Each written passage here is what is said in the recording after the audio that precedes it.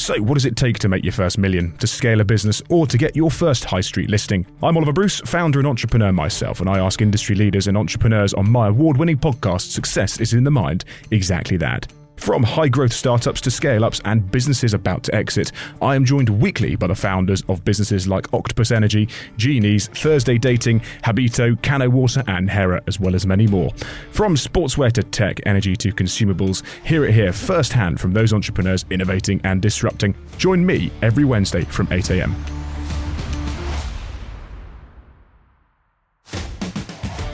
You called me up, you were very excited. You said, I want to come on and do one of those little podcast things.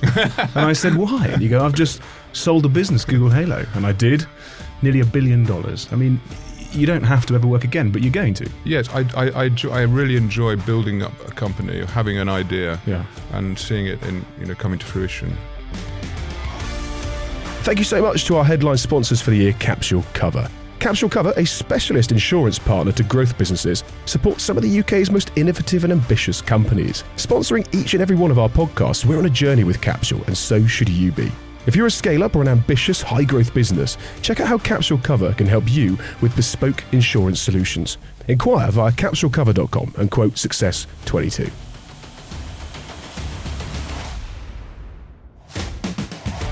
In this slightly shorter catch-up episode of Success is in the Mind, we invited Rory Sweet back into our studio. Rory, who originally joined me in Series 1 of Success is in the Mind, has since sold his business for some $715 million, and he tells this podcast exclusively how.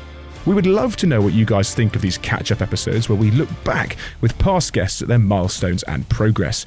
Welcome, ladies and gentlemen, to Rory Sweet.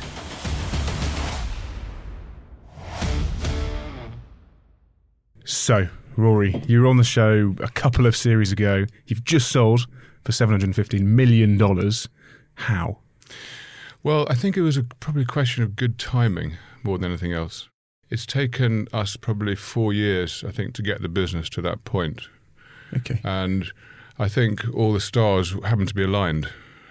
Trading was very good the last year, and I think a lot of that was mainly due to COVID, funnily enough. Because it's a tech business. Yes, that's right, yeah. So talk to me about what Halo does. Well, Halo manufactures these things called optical transceivers. Right. Which are, if you would imagine a service provider like, say, Vodafone or BT, they've got a lot of fibre optic cables running around their network. And each one of those fibre optic cables has to plug into a little device, which then plugs into a switch. And they're all capable of transmitting data at multiple speeds, right? And they convert the light waves into electricity, which then goes back into the network. And that was conceptualized by you guys, or was that something you acquired and grew and exited? Well, it all started 20 years ago when we were a Cisco distributor. Fine. And we were just tinkering around with. Was this RBR? Or was this yes, this was RBR. That's right. Yeah, we were tinkering around with these switches, and we noticed that these optical transceivers that Cisco were selling happened to be made in China. And so I did a bit of research and we managed to find out where they were being made, and then we were able to buy them ourselves and rebrand them with our own brand and sell them at a fraction of the price. And that was essentially Halo, what became Halo. Well, that essentially became a company called ProLabs. Right. And why was it called ProLabs, really? Well, we thought it was quite funny at the time, but it was because it sounded like prolapse. And it was never really intended to be a serious business. And it worked quite well. But it did seem to take off, actually. How much did you make from ProLabs? Personally? As a term, as a business, not you individually. ProLabs eventually bought a company in the States. Right. And the problem with ProLabs is that we only really had one or two customers, and we needed to acquire a company with a much bigger customer base and more products. And so we bought a company in the States called Add-On. Okay. And they had maybe 8,000 customers, and they had a superb management team. And it turned out it was more like they actually bought us at the end of the day. And so we merged the companies together and created Halo.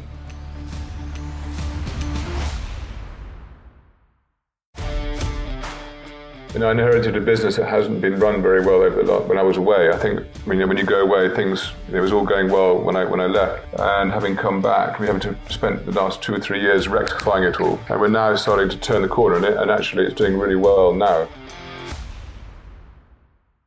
So you went back into the previous business you mentioned last time on the podcast, and there was a hell of a lot of it, that wasn't necessarily being run correctly.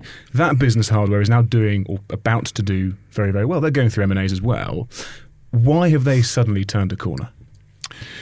I did a management buyout. Well, my management bought me out 10 years ago from that business, and I took it to 10-year sabbatical, and it turned out that it was a bit mismanaged. I think to say it was all their fault maybe would be a bit much, but it let it go basically. And I came back in to try and sort the problems out and put some new people in there. Sure. And it took 3 years to actually sort it out. Fine. And we didn't have much cash to play with. We had a load of employees that had been there for 14 years that we wanted to move on. So everyone had these huge payouts. In order to streamline the staff, and we got it down from 150 people down to now it's about 53. And whose idea was the payout, the golden handshake? Was that yours? Was that advised? It's just some people you don't feel fit in the organisation, and you want to move them on. And unfortunately, if they've been working there for 14 years, they're entitled to maybe I don't know what it is, 6 months pay or something. And in terms then of when they moved on and the structural change, because it seems only over the last 6 months, so between 21 and 22, that Hardware have kind of gone down that route of significant growth. They're looking at buying businesses, merging businesses, moving to the US, looking at 100 million cap. That's massive. Yeah, I think that now we've cleaned all of the sort of rubbish out of our balance sheet, and we've now got a proper coherent strategy, and we're now an authorized Cisco reseller, which has worked very well for us. We have a proper plan which we're sticking to. We've got great customers, a small streamlined team, and everyone's very motivated and moving in the same direction. When you sell a company, what do you feel? It's very exciting when it's happening, and it always seems to be not happening, and then it's happening, and then it's off again. And then do you get annoyed when it seems like it's not happening? When it's so close to that value, that exit, that cash? Yeah, I can't sleep. No, and that's not because of the sale of the business, though, is it? It's just very. So there are all these things are fairly life-changing events. Well, this was your biggest exit to date, no? Yes, it is. Yeah, because you called me up. You were very excited. You said, "I want to come on and do one of those little podcast things," and I said, "Why?" And you go, "I've just sold a business, Google Halo," and I did, nearly $1 billion. I mean, you don't have to ever work again, but you're going to. You're going to do it. Yes, I really enjoy building up a company, having an idea, and seeing it coming to fruition, and also working. I like working with funny people, having a laugh, and trying to create something. What's next on the horizon then in terms of creation, irrespective of Hardware's growth? Are you investing in startups, scale-ups, SMEs? I have been involved in a startup called Kindio. Kindio, what do they do? Which it's a platform that enables companies and individuals to collaborate with content in a secure and private environment, and where you're celebrating a birthday, or it could be a wedding, or it could be a company event, or anything. And we've got about 400,000 customers now, and it's growing quite rapidly. And the way it works is that if someone wants to create a Kindio for someone... And what is Kindio then? Kindio is a kind of online video photo montage or content, a montage of content, that they will go and invite on average about 20 people. And those 20 people will contribute content to the platform, and it's all real time, so people can participate and follow it. And then out of all those 20 people, maybe 5 will go on to create their own ones. Fine. And they'll invite another 20 people on average. So it's very viral. It is a viral concept, and I'm assuming it's pay as you go in terms of just a monthly recurring. At the moment it's free. Is it? Freemium, is it going to become paid? We're trying to work out what angle we're going to approach on that. But one thing that we've just established is we've been looking at some of the stats, and it's actually being used by probably 50 of the biggest companies in the world. So it's being used by by Google, it's being used by Facebook, it's being used by all sorts of companies like that. And it's being used for doing internal kind of staff things. Oh, okay, training and comms pieces. Which is really interesting. Yeah, and just talk me through the process then, because do you know much about how that runs, or are you simply the kind of seed cap to get it to a level whereby it's run by other people? Again, they don't really let me have anything to do with it. UK-based? Is it UK-based? Yeah, no, it is. It's based in... it's run by someone called John Gilby, and Stuart Holness is the chairman, who's also the chairman of Hardware. So we tend to all work quite closely together. So there's a nice sort of synergy there in that sense. Yeah. And in terms of outside of your circle, I suppose, do you not invest in startups because you don't know the founder as well? Because it seems if you do keep it inside your circle, that's because you have that element of trust, I'm assuming. Yes, I think that I tend to run a lot of things by Stuart Holness, and we tend to kind of stay within the same group of people, and because we've all worked together a lot in the past, and we all know each other very well, and it makes things a lot easier.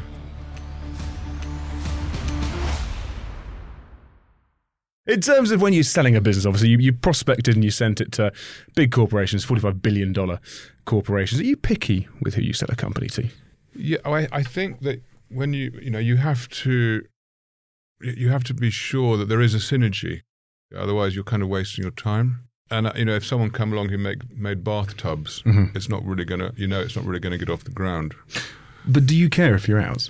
Yeah, I mean, I guess I don't. I think if it's right, it feels right. I mean, sometimes it's too early, and you think you can go further with it, but generally, it does kind of feel right. And I think, people who, and unless someone just comes along and offers you any amount of money.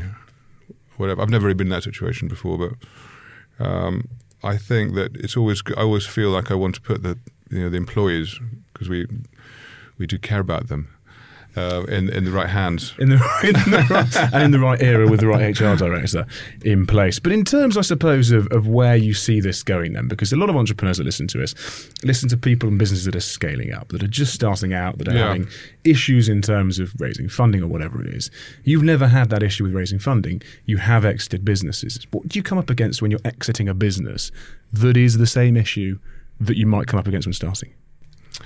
Well, actually, all of our businesses have been funded privately by yourself, or not by me. The last one was funded by Inflection. Okay, Inflection they're a great company as well, actually, and they put in two very intelligent people on the board, and that's where a lot of the discipline comes from. Right. Where for you it's really helpful. Yeah. And it means that you have to, if you start getting your accounts wrong, you just get fired, and then get all your shares taken away. Really? And so you've got to make sure that you do it right. So in terms of Inflection, then, what do? They are a bit like Business Growth Fund, I'm assuming, BGF, that pump money and then advise, or they're a private equity fund, so they'll go out to their investors, they'll raise, say, £2 billion for their UK or US or growth fund. Sure. And then they'll go and find 20 companies to buy, right, or to invest in, say, a 40% stake. And they'll want to invest between 15 and 100 million or something, probably, into each one. They'll put a couple of guys on the board, and then they'll monitor it very closely, and they'll try and leverage a lot of their contacts and stuff like that. To help the business grow. Do you have to have a certain value, a certain EBITDA to be able to be recognised by them to get the funding? Like BGF, you have to have $1 million plus EBITDA. Do you have to have that with that agency? I think when we went to them, I think we were about £5 million EBITDA, and the other company was $5 million. Right. So they engineered the merger. Right. Okay. And they put the money in, and then they bought out all the small shareholders. So about that level. Okay, fine. And in terms then of, I suppose, exiting with them, do they then tell you who you can sell to? Do they take a lot of the steer? They actually did a lot of the heavy lifting, right? And they will deal with the buyers and the buyers' lawyers, okay, and because they have to, concede a lot of points as well, and they. It's really in their interest, obviously, because they're working on behalf of their own investors. Well, they want their return, don't they? They want their return, but they don't want to, do a bad deal. Since you started out, things have changed in the world. Do you think you could start a business in the current climate? Well, it's interesting you say that. It all seems quite. Everything's changed a lot, particularly around all the digital marketing and everything. And I think I'm more of a traditional person, more of a transactional type business person. Where in terms of buy and sell, buying something and selling something, or doing a service better than someone else can do it. What would you say the best piece of business practice is when starting a business and wanting to weather against a storm, for instance? So we had COVID, a lot of businesses pivoted and changed. You were lucky in that instance, granted, but arguably hedged and it didn't necessarily work. What would you say to startups and businesses? I would just say that the one thing that I kind of learned, I think, the most important thing I learned was to have just really, really good financials and just make sure you have absolute control and grasp of what you're doing in that way, in all the financials and the metrics of your business. Even if it maybe costs more than you want to spend at the time. In terms of mistakes, then, have you ever made any significant mistakes in the business? Apart from employing the wrong people, which everyone does, have you ever made a decision which you regret and had an adverse effect on the biz? Yeah, there's always something. We used to have a kind of leaderboard of total clusterfucks. Go on. What was on that? I think my one was I had this idea to have a business that was, so you'd go online and order a cable and then it would be manufactured in this factory. So I ended up spending a fortune on this cable business that was making cables from the 1970s in Swindon. Right. And making them in Swindon? Yes. Okay, right. And then we basically never sold a single cable. Okay. What was the logic behind that then? Well, I think it was a nice idea, but obviously these things are made in China, aren't they? Cheaper, yeah. For pittance and then... Yeah. For good reason. Yeah. If you didn't become such a successful entrepreneur, whether it was through intention or accident, what business would you have gone into? Stockbroking? Well, when I was at school, they said that I should be a scientist. Really? I should be wearing a white coat.